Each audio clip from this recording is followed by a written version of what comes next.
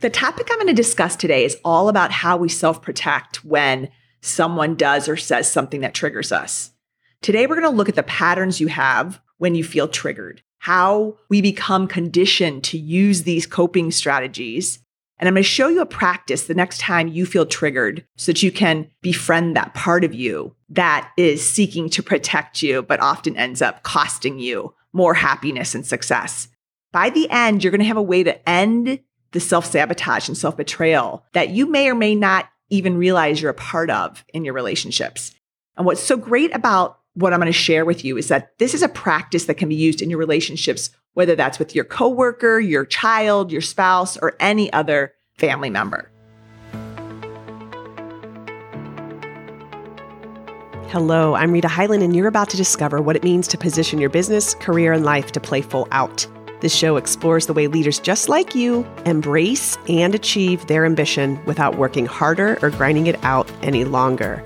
So if you want to take your life, business, or career to a playing full out status and do so while being the happiest high performer in the room, then hang with me because this show shares everything you need to know using the best of neuroscience, transformational psychology, and a bit of spiritual wisdom to help you change fast, even when it's uncomfortable or scary, or you failed to do so in the past. All this so that you can enjoy more freedom and prosperity in your business and life.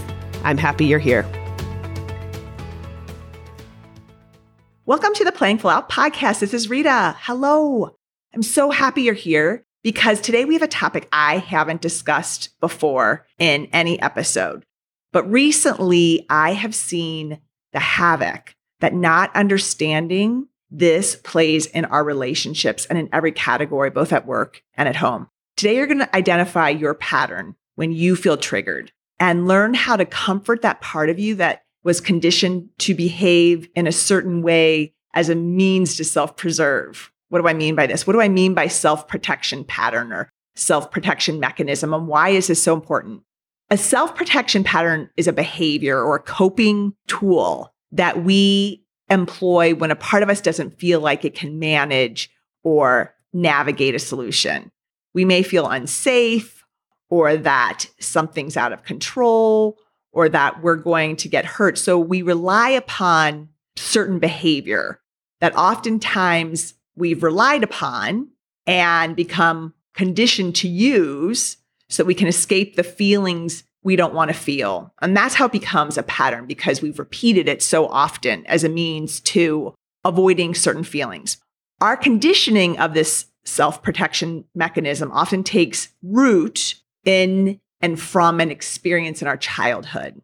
It exists today still as a way that we cope because underneath all those experiences that trigger us are these unfelt feelings of hurt, or fear or anger or resentment. So we react to avoid these feelings. And most of the time we don't know that we're even doing this. It's subconscious and it's been a part of us for so long. We don't really recognize that it's happening until we start to see that our reactions, our automatic default are costing us in our relationships and in our ability to lead or succeed. What we know is that all those feelings need to be exposed to be healed for you to react instead of respond from your secure true self. Recently, I've been noticing individuals with self-protection mechanisms that are causing them much more pain. And as these parts of us that we don't recognize tend to do, they cause us to lose touch with ourselves too. We start to go against ourselves. We self-betray. And let me give you some examples of what I'm talking about. A seasoned corporate employee consistently reacts defensively when given feedback from his manager that could help him succeed as he desires. A woman tells me she's contemplating divorce as she has become someone she doesn't recognize anymore. She finds herself in a push-pull dynamic of reacting to all of her spouse's needs. And then in the next moment, she emotionally withdraws and wants to remove herself from the relationship entirely.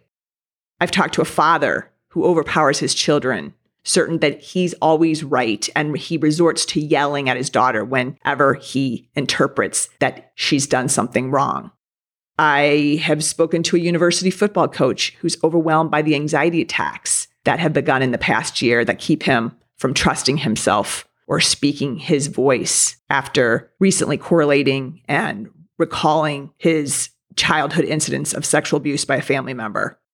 I was just talking to someone about a business owner who cannot keep her good friends or employees because while she becomes very close to them initially, she ultimately starts to fear that they may leave, and then she attacks them verbally and oftentimes quite viciously and publicly so that they leave her first. None of these people are aware of how their protection mechanism is playing out. But what all of these stories have in common are these individuals are suffering from the part of themselves that's seeking to protect them. It's the coping strategy that they appropriately created and learned at some point in their life, often due to an earlier emotionally distressing event that they had to use to self-preserve. And it's now, unfortunately, without their consciousness of it, their awareness of it, it's now become their automatic method or their strategy to deal with situations that trigger them and make them uneasy when they don't have the tools to deal or to feel these feelings.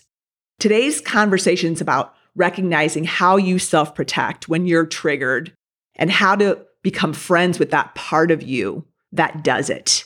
For example, early on, I chose a protection mechanism for any time someone else had big emotions or became upset. I tried to ease that person's pain. Sometimes that meant betraying myself by letting others insult or make fun of me without me stopping them. I recall one Christmas day when the extended family was gathered and I was with an aunt and my favorite cousin at the time. And my cousin, who was about the same age as me, had not tested into the same high school that I had. And my aunt was very jealous that I had. I recall my aunt insulting me that I was friends with more elite people or snobby people and that I was attending events that she judged also as elevated. My memory of her was laughing and cackling and insulting me. And she did this as others, my cousin and another adult who was important to me, watched without stopping her. Now, at that age, I was already aware that she hurt for her daughter, or I had made an agreement or a protection mechanism that I would keep the peace. So I decided that I would take on the feelings for everyone. I would not speak up for myself so that nobody else would experience any pain. Little did I realize that my selected coping mechanism in that moment would become one that I would use for decades. Like me, your coping strategies, which were usually learned in childhood, can keep us from the happiness and success we want as adults and really wreak havoc. So what I want right now is for you to stop for a moment. Think of one way you protect yourself in relationships. When you get triggered by someone for something they say or do, what behavior are you most likely to respond with? The first step is that we understand that we're involved and that we actually have a choice, even if it feels like we don't. This is the first step, to look at your patterns in relationships when someone says or does something that you don't like.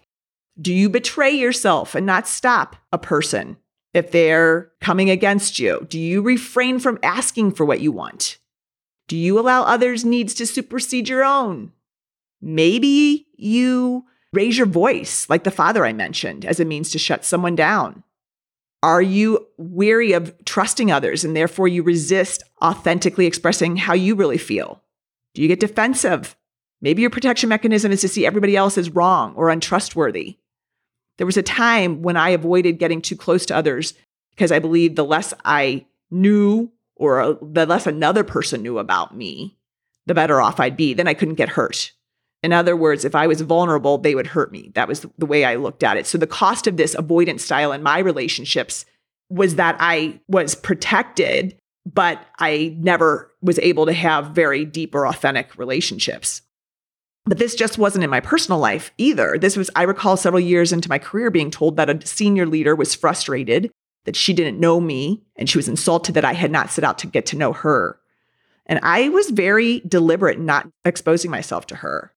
This was something that very well could have negatively impacted my career. And that's the thing to recognize about our protection mechanisms is that when they are reacting from a place or source of protecting us, what happens is that we aren't aware that we are reacting versus responding.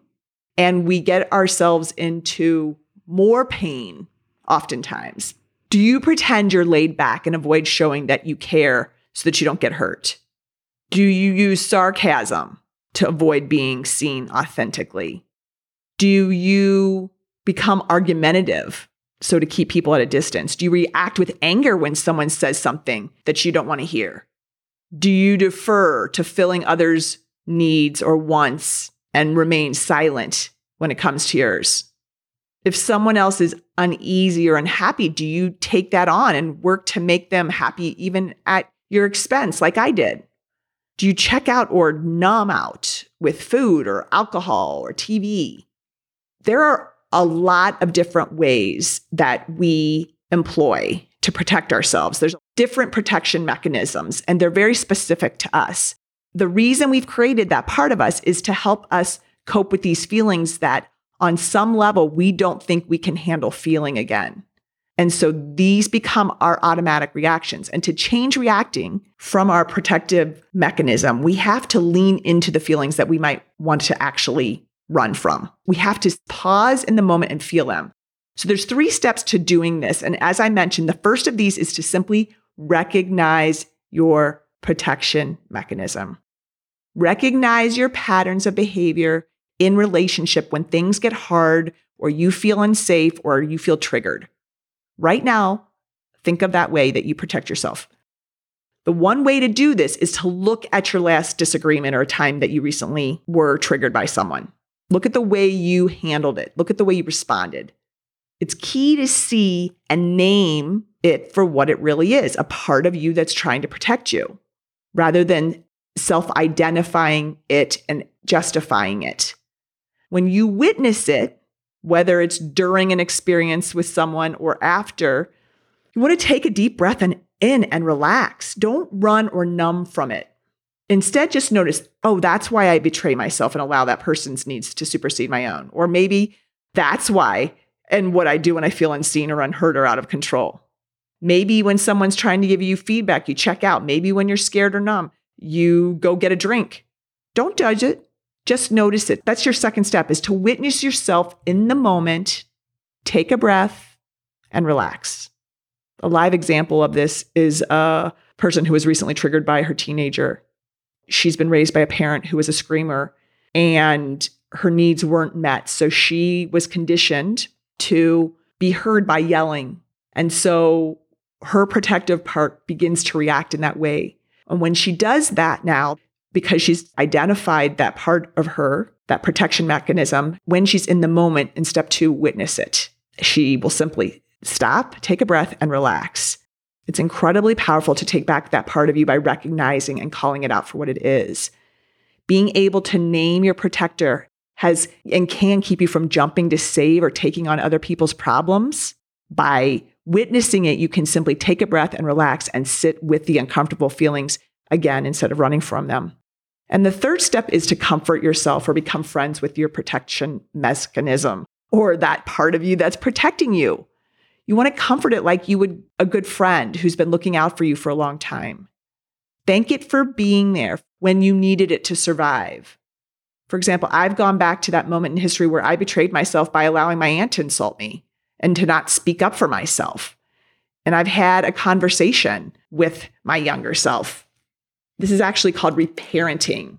Reparenting is the practice of relearning how to meet physical and emotional needs that your inner child or your younger self may have not been able to take care of.